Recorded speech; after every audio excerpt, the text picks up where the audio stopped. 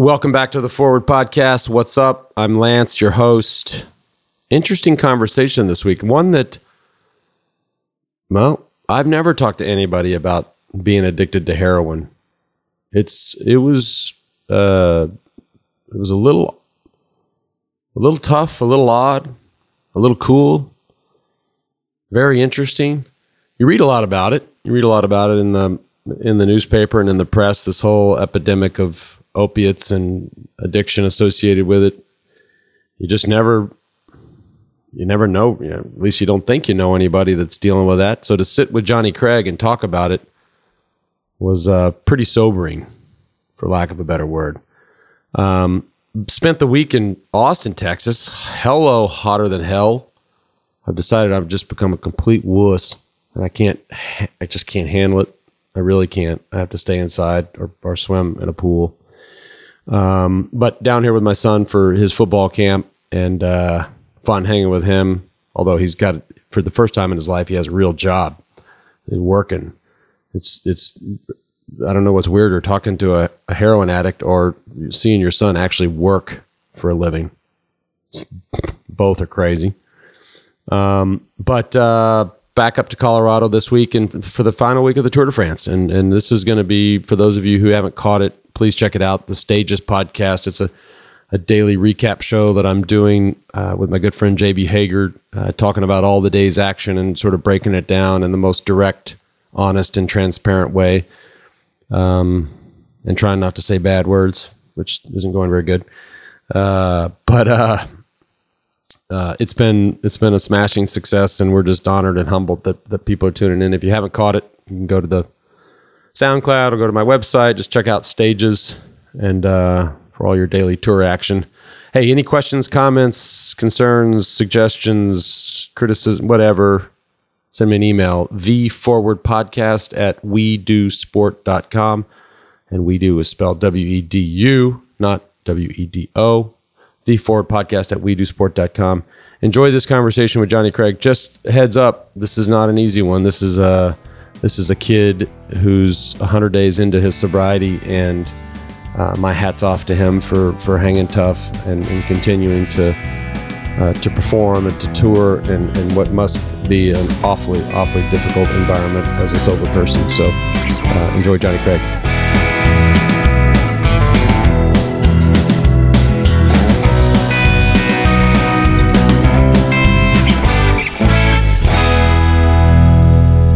Jonny Craig, thanks for being here, man. Thank you for having me. I've heard a lot about you from our mutual friend Nick Shuley and our other mutual friend Kyle Lucas. You have had quite the fucked up ride. Yes, sir. You could say that. Yeah, I can't even imagine. You know the name of this podcast? I'll tell you the name. Oh, that's me. That's not good. It's called The Forward. The Forward. Yeah. Nick said that to me. I don't know why I didn't. Somebody asked me the other day, what's that mean? What's the podcast about? I said, well, it's about falling down and realizing you were down and then picking yourself back up and moving forward. Mm-hmm. And so that's, when I read, I haven't read a lot about your life, but just spending the day to day reading about it, it sounds like there's some forward going on. It's been intense, but it's been fun. I mean, being honest, it has. It's been intense, but it's been fun. It's been ups and downs and, negatives as well, but there's always positives. And I always wonder, every kid runs away. I'm going to run away. I think I ran away a bunch of times. But you ran away. Really ran away. You really ran away. Yeah. And that's like 15 years old, boom, gone. Yeah, I was just having a lot of problems. Not like necessarily with my parents, but just, following directions and, them wanting me to do this, do that. And I finally I was just like, I had such a big head. I was like, I don't want to, I don't have to put up with this. I can do this on my own. I'll be fine. And that's kind of when I just took off and left. At 15, I'm going to be fine. Yeah. Honestly, I like living in the United States better. And I was kind of stuck in Canada at that time. Because you grew up in Vancouver. Back and forth, between Vancouver and like Seattle, Tacoma area. So, when I moved out of my parents at like 15, I really just wanted to get, into the States permanently. Yeah. So, and my dad wasn't wasn't having that. So I just kind of had to go out on my own. You talk to him now? Oh yeah, we talk all the time. He's been a huge supporter. At first, he didn't. I don't think he even realized like, what I did was actually legitimate career wise. Like he always thought I was joking around, and always trying to get me to go to the army and all types of weird shit. Because he was a military guy. Yeah, all of his life, military. I don't see you in the military. No, sir. I wasn't. I wasn't made for that. I don't think. And I don't think you can do it now. No, my dad said I have too many tattoos. Yeah, they don't take anybody with visible tattoos now. Yeah, and so well then you are out. I'm and this is an audio podcast, but for those at home listening, Jonny has a lot of tattoos. I'm inked up from my feet up. Yeah, including the new one down the side, the mob. M-O-B. Yeah, and this one, Forever Young, on the other side of my face. Yeah. And of course, Slaves. Somebody asked me today, like, and the guy had just moved to Austin, and everybody in Austin has a tattoo. Like, it's like hipster central and tattoos, and he's like, yo, man, I just moved here, and I noticed you don't have any ink. And I'm like, what are you saying? Yeah. He's like, well, what's wrong? I was like, well, I mean, I've never been asked that question. I was like, well, never have I had the idea that I believed in something so strongly that I'm like, you know what? Fuck it. I'm gonna look. I'm cool looking at this every day. Like I've never had that moment. And I told him, I said, if I ever have that moment where I'm like, okay, I want to say this, look at this, wear this every day, then I don't have a problem doing that. Yeah. As an artist, it gets kind of.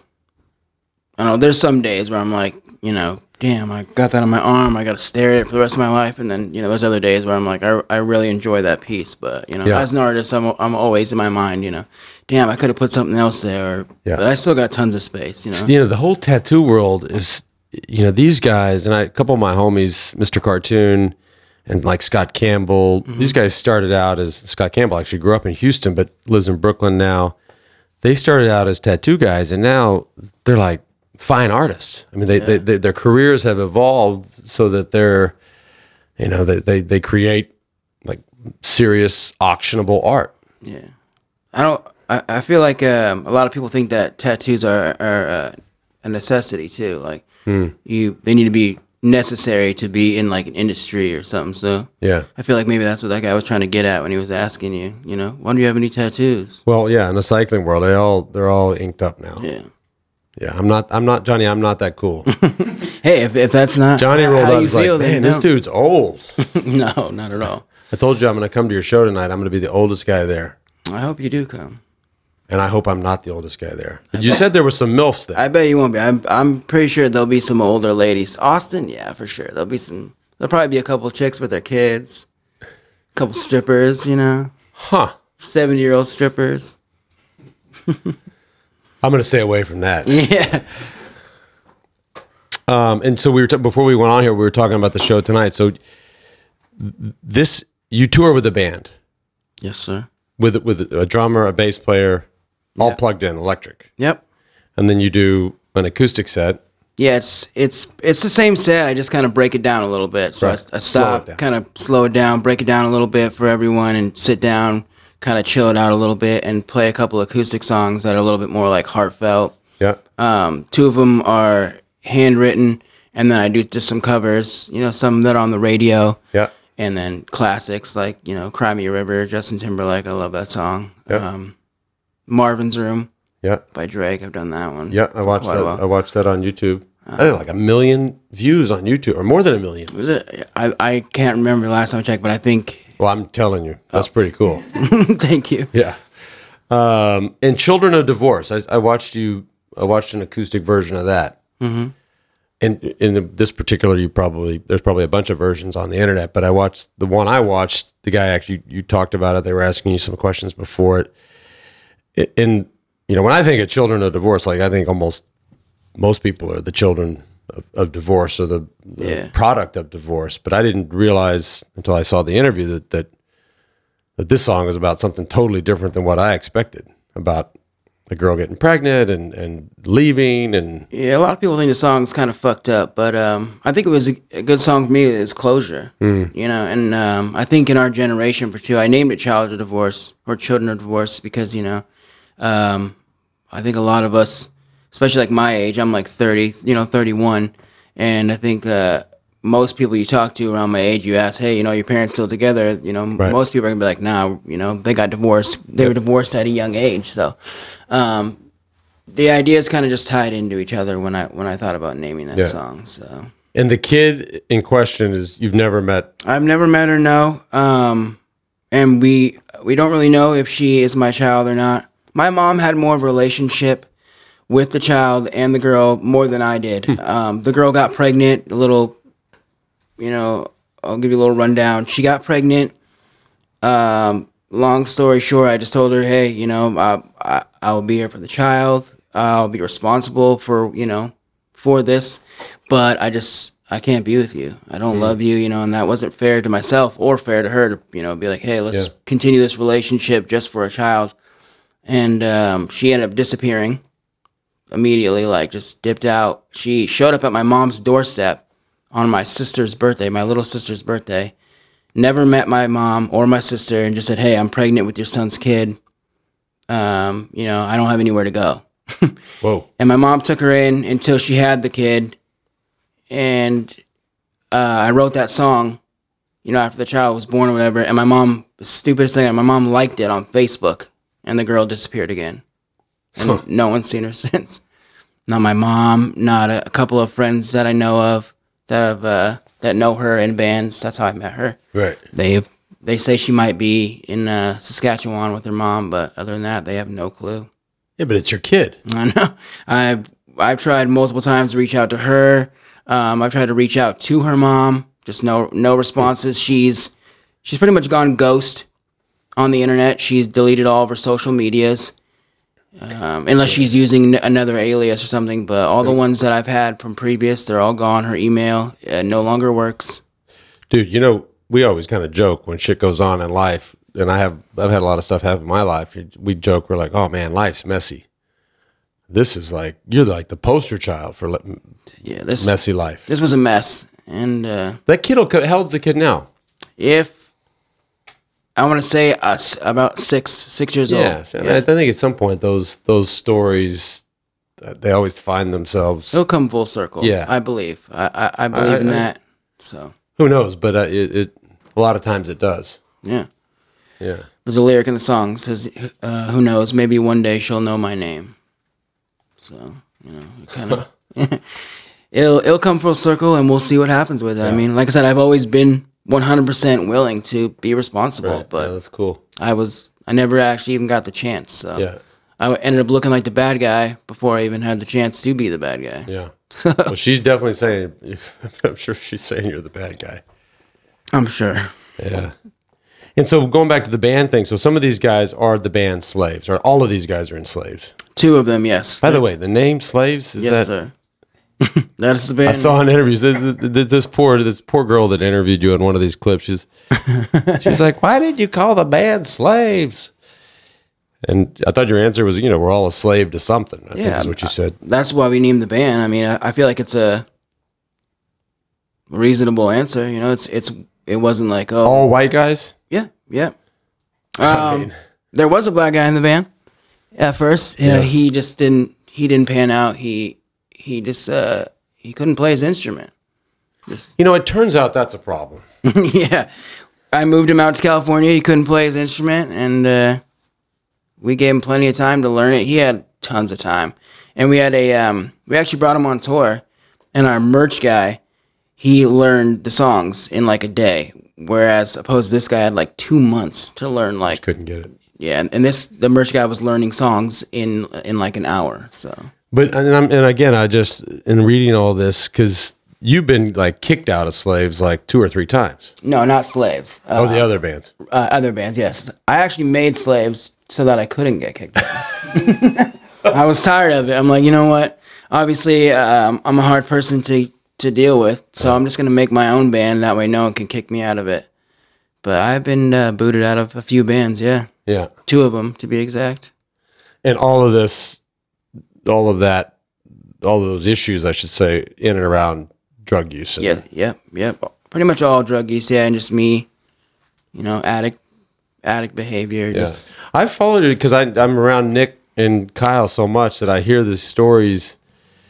And like, I think most people, especially these days, it's such a topical issue, the whole opiate epidemic and parts of the country that are just gripped by this. And like, but like the extent of my sort of buzz is like, a margarita or a glass of wine. Like I can't even imagine what that's like to be a hardcore heroin addict. It's intense. Yeah. But isn't it? I mean, I would think that and again, I don't know if it's true or not, but you leave at 15, it says you dabbled in drugs in the 20s. It seems like most of these, or maybe I'm wrong, but it seems like kids like start super young and it's just slippery slope, right? It goes from a fifth to... I smoked a lot of weed. A lot of weed. And younger, and then I drank a bunch when I was younger too. Yeah. Before I was legally able to drink. And then the buzz, you just can't get high enough. I think so. My case, I had a surgery. I had a stomach surgery, and that was the first time I had ever... when was that? Fuck. I want to say probably about 20 years old, 19, 20. Okay. I had it's called the intussusception, and it's when your intestines coil inside of each other, and they close each other off, and you just become dehydrated, you can't eat. So what they do is they open your stomach, and they snip those two ends and sew it back together. Yep. And that was the first time I ever had morphine. And I think from that moment on, I couldn't find that high ever again. Yep. So that's what I was chasing, that. Just waking up in the hospital and being like, man, I feel fucking amazing. I feel like I can do anything, be anyone, right, say anything to anyone, that type of shit. And I just couldn't find it no matter what pills I took. Then it ended up, moving on to heroin, and it was cheaper. But it's...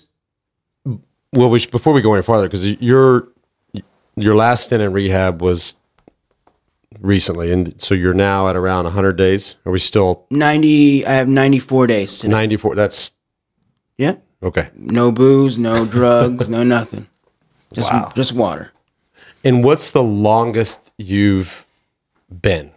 I mean, have you been 194 before, or have you been? Honestly, this is probably the longest I've had in about 5 years of actually being 100% sober. I mean, realistically, this is probably the longest I've had since, I'm going to say probably being a child, of just not ingesting anything, like no substances whatsoever. This is probably the longest I've had in my adult life, I'd say, from going back to obviously smoking weed and drinking and stuff. But there was always, I'm going to stop doing heroin, stop pills, and then I would still drink. But this time I'm just doing 100% nothing. Huh. It's intense. Yeah. And you performed sober. Yeah. I've done sober tours. No, but on in the last 94 days. Or is tonight your first? Tonight is my first show. That'll be I think that'll be interesting. No substances, no alcohol. Yeah, because well, I'm a little nervous.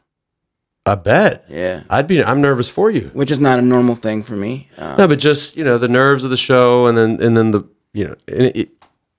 I do podcasts. I get a buzz after it, like, oh, wow, that was a fucking killer conversation. And then you go get in your car and you're driving home, you're like, all right, what now? Yeah. Like, I'm going to go home and read the news, or what am I going to do? And so... Does the news give you a buzz? No, well, only fake news. All right. But, you know what I'm saying? You get that high emotionally, and then it just, you have to manage that. So, these late night things, I would struggle. I can imagine you guys in the situation would struggle with okay, you're going to get off the stage tonight at 10:30 or 11. You're like, all right, looking around what's up? Time for bed. Yeah, that's what you need to say. Yeah. I mean, it's weird because I've been going out, and not I want to say partying, but I've been going to the bars with obviously my girlfriend, and my band is in town and stuff, and I've had actually no problems, no urges to be like, oh man, it's midnight right now, I want to be hammered. I've actually had a good little support system to where I can actually enjoy myself. And the hardest part is for me trying to learn how to do shit and be sober doing it. Not, because everything I've done for I don't even know how many years. You know, let's say the last decade of my life touring and stuff. Everything I've done fucked up, whether it be drunk, completely wasted, or doing on drugs. So everything I'm doing now, I'm learning how to do sober, and it's kind of like you can actually remember it now. Yeah, it's kind of like it's intense because I'm feeling a lot of emotions. You know, obviously that I don't normally enjoy. You know, anxiety and stuff like that. You know, being nervous and anxious, and you know, being sweaty and stuff like that. But I'm hoping that I can. Are you going to talk about that tonight? Yeah, I mean, obviously you're fans. Yeah, I plan on saying a little something on stage. Hopefully, you know, I'm this May Day sober, like really sober. Right. And for the listener, I mean, when we say addict and heroin, I mean, we're not talking somebody that's like kind of dabbled here and there. I mean, you took this shit to a real extreme, to the point where, Kyle, I mean, a couple times, I mean, it was curtains, like flatlined. Many times, yeah. Many times? Many times. At least 5 times, I'd say. Probably the end. Dead. Or much, yeah. OD'd. Yeah. At least 5. No messing around. Yeah. And I'm just so, this may be too detailed for like the average listener, but like, I mean, how do you, heroin, I mean, I know, I mean, the classic thing when people think, well, now when people think of heroin style stuff, they think of oxys and all this, you know, the prescription medication, prescription which stuff. It's the same thing, but the same thing, the same buzz. It's just, you know, you would need a lot of it. Yeah. But then you know, when you think of, if you think of, you know, like in the movies, you think of injecting heroin. Yeah. But you of course can snort it, you can smoke it, you can snort it, smoke it. Yeah. And what was your? I did it all. Mainly, I know, really. But I think my once I used a needle, I think there really wasn't any looking back. You know, I went from, you know, like I said, the morphine pills, medication, popping pills, snorting pills, and then I think once I took that turn with the needle, there really wasn't any turning back for me. It just kind of was real dark. It's Could people do heroin once? I don't know. It did. Well, I know you didn't do that, but I'm just saying, I mean, is it that powerful? Like this grip? They say it is. I mean, I'm sure someone would have the ability to be like, I don't like this. Anyone actually would. I mean, say you go and get your teeth removed, right? And they give you some Percocet, but... Well, let me tell you something. I got a wisdom tooth taken out like a year ago. Yeah. And actually the other day I had to get a endoscopy, and they give you some shit that knocks you out. I mean... Yeah. Percocet probably, or Vicodin. No, they give you something. I mean, it puts you to sleep. It's like an anesthesia. I don't know if that's... It's the gas... Talking about like the mask. It's an injection, but I can see that. I was like, whoa. Yeah. What is that? Yeah. I don't know if that's an opiate. I mean, probably not. I think it's probably just an anesthetic. But people can I thought I was hardcore. You might be. Hey, it just depends on what it was. Actually, it's funny you say that, being hardcore. There's a guy in my first sober living ever, and he was addicted to that type of shit. The fucking gas that would knock you out. He would drive around in his car with like a mask and a tank. Like just to me, that's fucking dangerous. I know I'm a heroin user, quote unquote, but that was crazy to believe that guy's driving around with a tank in his car, like huffing gas that would, you know, normally knock a person out. And so if you've gone to the brink 5 times, and when I say brink, I mean like about to die, or you know, if nobody's standing there to help you, you're dead. Yeah. So how many rehabs is that? And I'm getting to a point here. I've actually been to rehab twice. Only twice. Okay. Two full rehabs. And this most recent is number 2. Yes, sir. And so you have all these friends around you, right? A lot of them are sitting in this room. How much do you think they trust you? Or do you get the sense that this is different?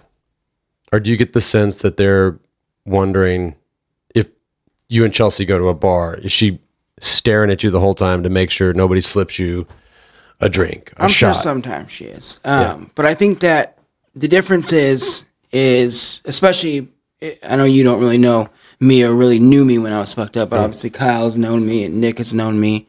Chelsea's definitely known me. I feel like there's a huge difference in my personality and who I am and how I act.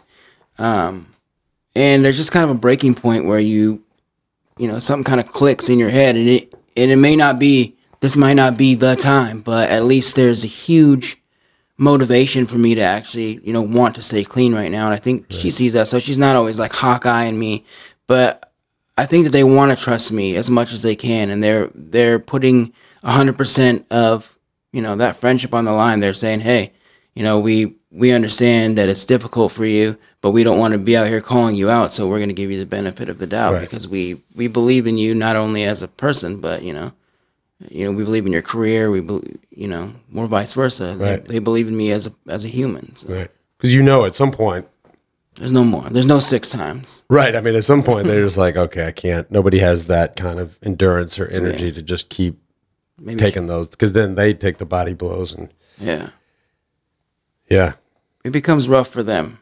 Yeah, to keep going through the same stuff. So, and what about here? It's funny because I come from the endurance. It's not funny actually, but I come from the endurance world, and so many endurance athletes, it's an obsession and an addiction, and it takes over your life, and loved ones suffer, and work suffers, and your finances suffer because you're buying all this shit to do your sport. Mm-hmm. But a lot of those people, especially in running, it ironically seems, are running from something, right? So they had an addiction, or they had some abuse in their life, and they've just poured all of that energy into this endurance sport. So is there something else you do that, we were joking earlier talking about watching that home improvement show. That can't be.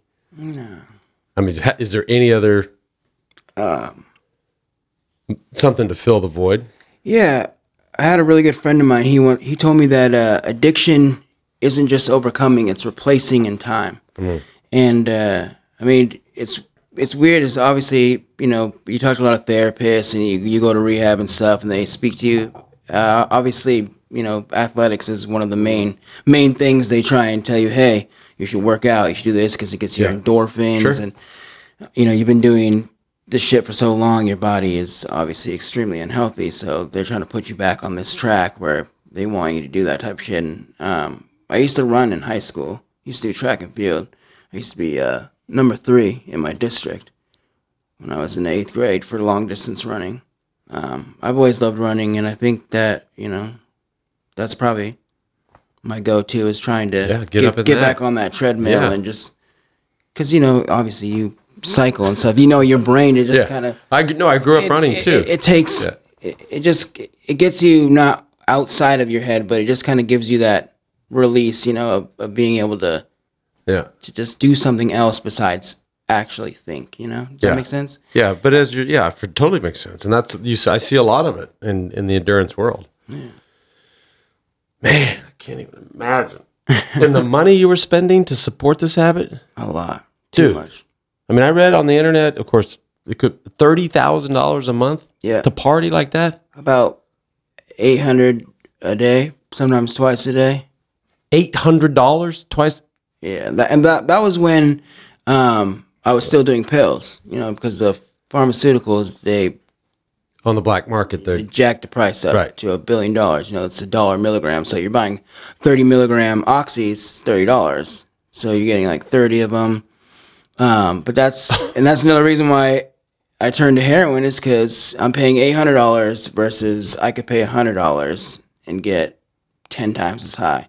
So that was another thing that kind of really fucked me up in my mid-20s, is going from paying for all these pills, paying so much money, and then someone being like, why don't you just do heroin? It's like 10 times cheaper. And in my head, I'm like, didn't even think twice. I'm like, you know what? That makes way more sense. Yeah, for all of us sitting here, that makes a whole lot of sense. Yeah, let me just this guy rolls up. Why don't you just do heroin? Yeah. I mean, what the fuck? I didn't Who think. says that? I didn't think twice either, And when someone was like, hey, you can shoot those pills up that you're doing. I'm like, oh, okay. Didn't think twice. It just got to a point in my life where that was normal. The people that I would hang around with, that type of shit, was normal. Yeah, that's and that's it, man. So you've had to eliminate, you just said it, the people you hang around. I mean, you can't. Oh, fucking, I burned them, dude. I had to burn them all. Yeah, you can't go back to that. No, can't. Guys, girls, bandmates. They're not clean. I can't. I can't do it. If they're still actively using, there's no way. It's just too hard for me to not want to be like, oh, if you're using, all right, cool, let me go and I can do that too, you know. But I obviously can't. Everything I do is just to a fucking whole new crew. A scale. It's like, whoo. So. Chelsea, were you this crazy ever? No. You're normal. She's never done drugs. I had like 2 years and I'm cut off. So. Damn. I don't know. Don't know where it came from. What's a hangover? And I can't. I'm sorry. I keep asking about that. I just can't even. It's like because I get hangovers more than I care to admit. But do you get a hangover? Like the next day, do you wake up like, oh my god, that was terrible? We call it a pill over. You do so many pills. The moment you wake up, you got to instantly do another pill so that you don't feel sick. But that's also going through withdrawal as well. So right. I guess that would be the hangover. It would be withdrawals. Your body is needing it. Right. It didn't get as much as it should have had that day. So it's fucking going. And you can't make it to noon you just can't. No. I knew a guy, without naming names, who was a very successful guy in Colorado. And he started, I don't know how it starts, but he, 1 oxy, and then it goes to 2, and then it goes to 4. And the next thing you know, the dude is a full-blown maniac, like not coming back. It creeps up on you. And then if you have the resource, ultimately, I guess if you don't have the money to spend $900 a day, but if you have somebody that has the resources, it's inevitable.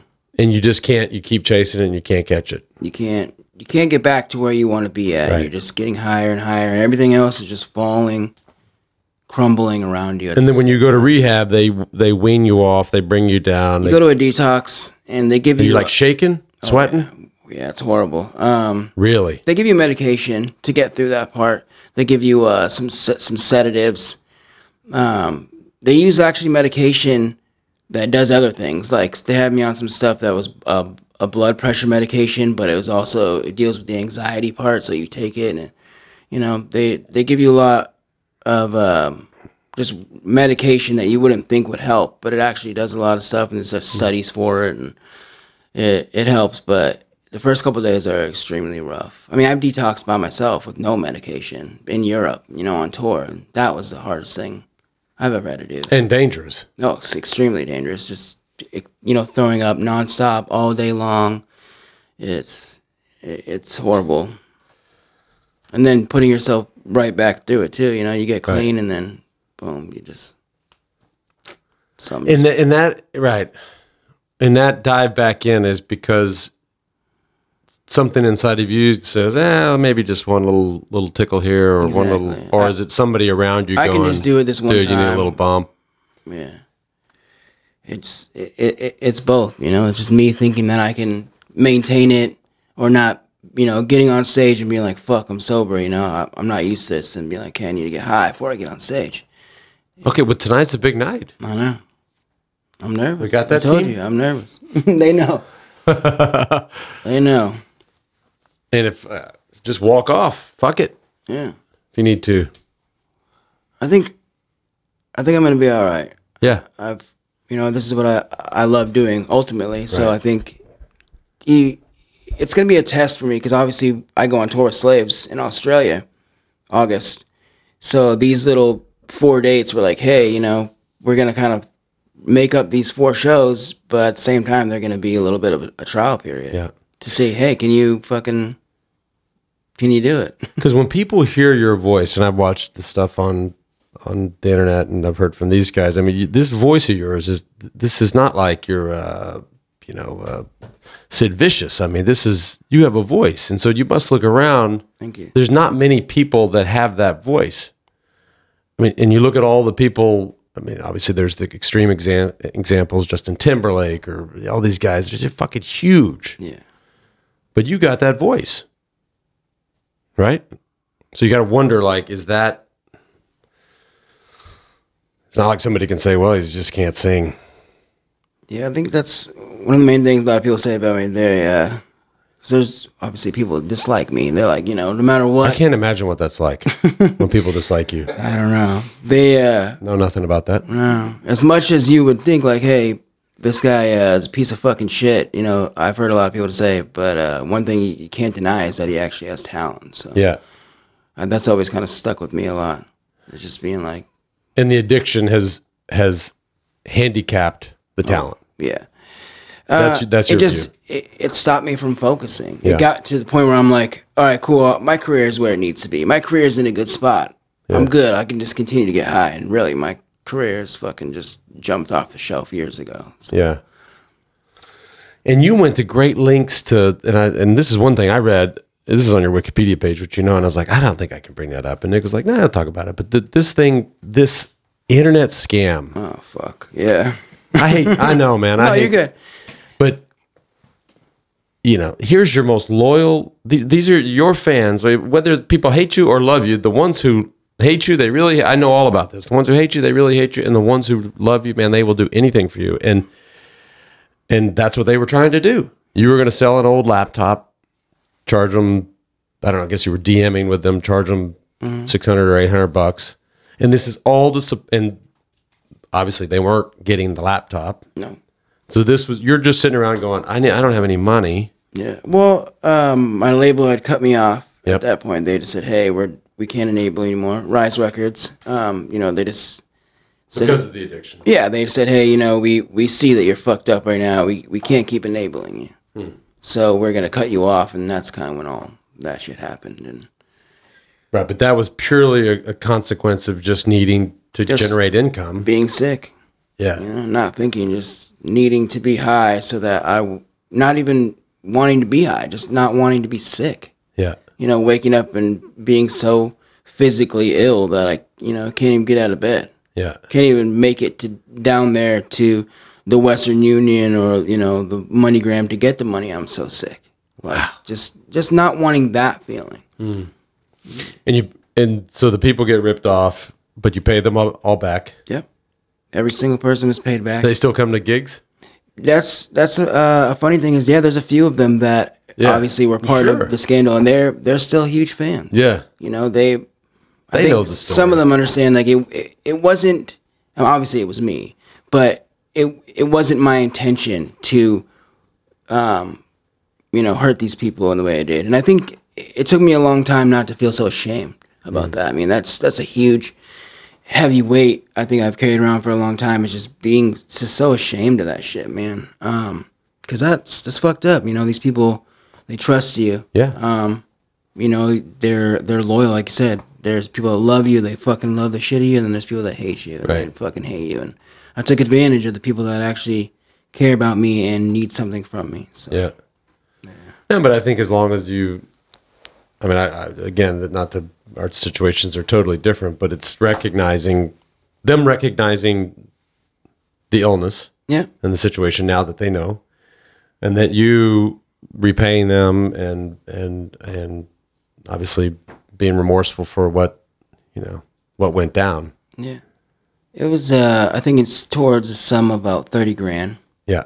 And I just, That got you 1 month. yeah, pretty much. Honestly, that was about 1 month of getting high. And, honestly, I owe a lot to Rise. I owe a lot to my management at the time. They kept me out of jail, man. What happened was Rise actually paid every single person back. And then I had to just, You had to pay them back. I had to forego all my royalties. Right. For, the 6 months or the year or whatever it was. Because you were about to go to jail for that. There was never any investigations or anything like that. But realistically, you obviously can't fucking rip off 30 grand worth of money on the internet, Cash money, and not, have some type of consequences. So. But you did go to jail, and there was another. You went to jail for a couple of years for some just some drug charges. Drugs, obviously drugs. Yep. Like real jail. Real jail, yeah. For years. No, not years. I went to jail for 2 months, and what happened? Doesn't that feel like rehab? If you go to jail, that must be like rehab. I was sick. Yeah, you don't get to do drugs there. No, not at all. It's not prison. So the movies are not accurate. I'm sure in prison you can find drugs, but I was in jail awaiting pretty much trial, and then I took something called deferred disposition, right. And pretty much is probation. Kind of. I actually wasn't on any probation, but if I got in trouble in that 3-year span, I would have gone to jail for 9 years. Like just right away, no fucking, no trial, nothing. Just if I had got caught with drugs in that time span of the 3 years, then I would have gone straight to jail. Yeah. So wow. Yeah. In the back, because you mentioned the surgery earlier, because you had the stomach one, the stomach one when you were a kid or when you were younger. But then you've had multiple back surgeries. Yeah, I just had back surgery recently. That's pretty much the reason why went to the rehab and stuff. I was in there, and if I didn't get help, then I would have just been out on the street again. So because they had on me on so much medication. I remember when that happened. I mean, I was Nick and we were. Yeah. Nick, didn't you drive? You drove Johnny. Yeah. Yep. You went somewhere around here. You went somewhere outside of Hill Country. Wimberley. Yep. And Nick picked me up from Dallas and drove me straight to the rehab. Like I didn't get to go anywhere. Just left the hospital from the bed, straight to his car, straight to the detox. That was after the back surgery. Yep. That picture. There was a 3 months before that, and then straight to rehab. Yeah. 65 days in the hospital. For the back. For the back. Yeah, I had. Jesus, how bad was the back? What happened was I got staph infection. That's a problem. On my spine. That's a real problem. Yeah, and I had abscesses, 4 of them. Dude, the photo of you in the hospital with the back thing. Yeah. With the beanie, the hat on. Yeah, it's. Bro, you look a lot better today than you do in that picture. Yeah, I feel better. That was. Wait, Nick said, nah. Coozy.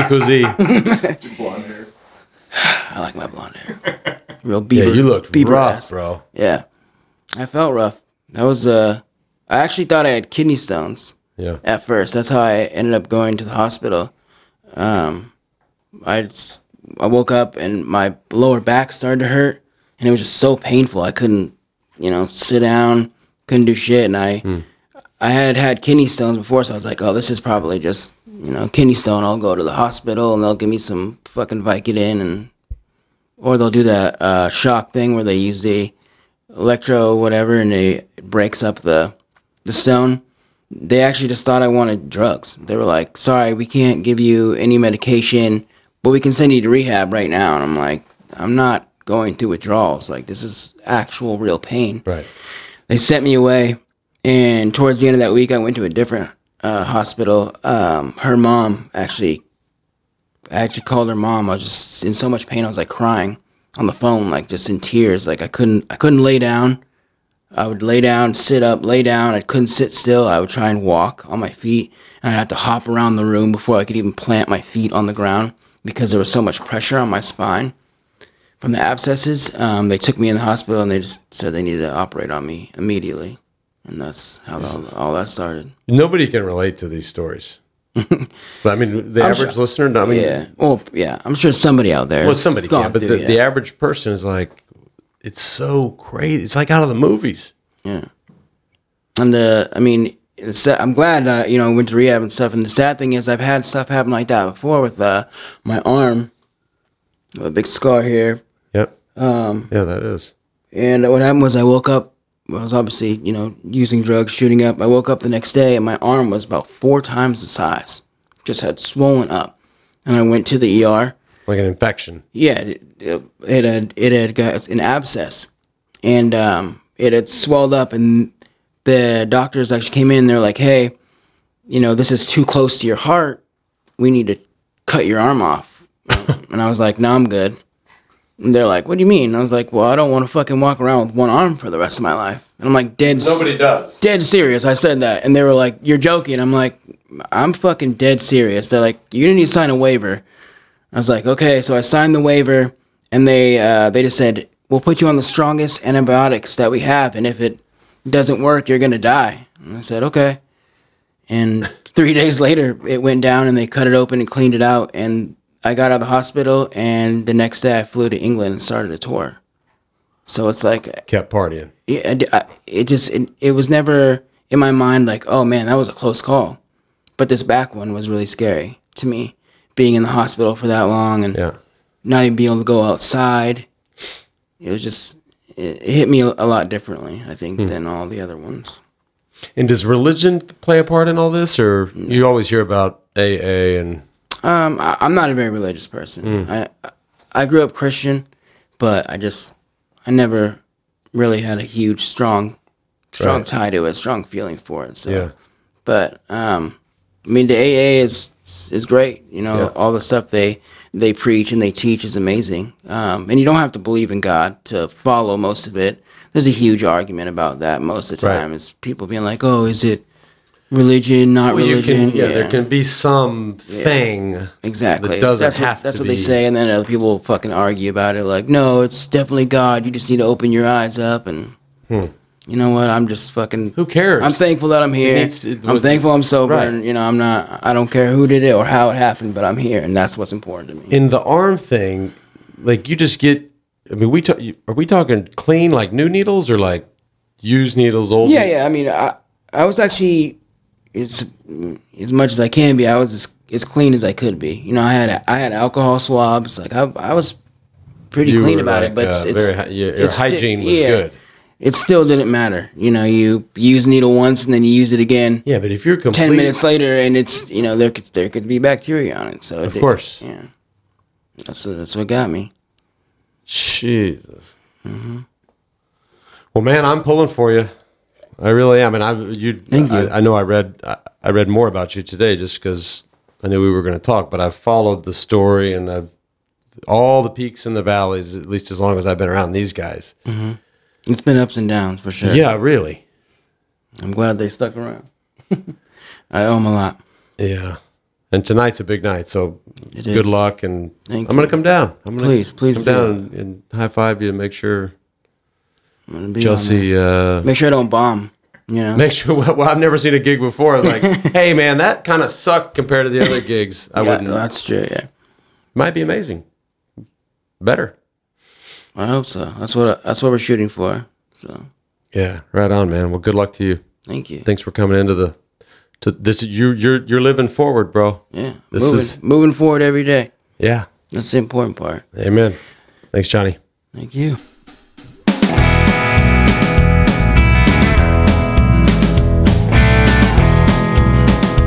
Thanks for tuning in to the Forward Podcast. Like I said at the top of the show, if you have anything you want to say, if you have a suggestion, please, God knows I need suggestions, or questions or concerns or criticisms or whatever, let me know. Send me an email. Send it to theforwardpodcast@wedosport.com. I know it's long. I know it's a little confusing. theforwardpodcast@wedo, WEDU, sport, singular.com. theforwardpodcast@wedosport.com.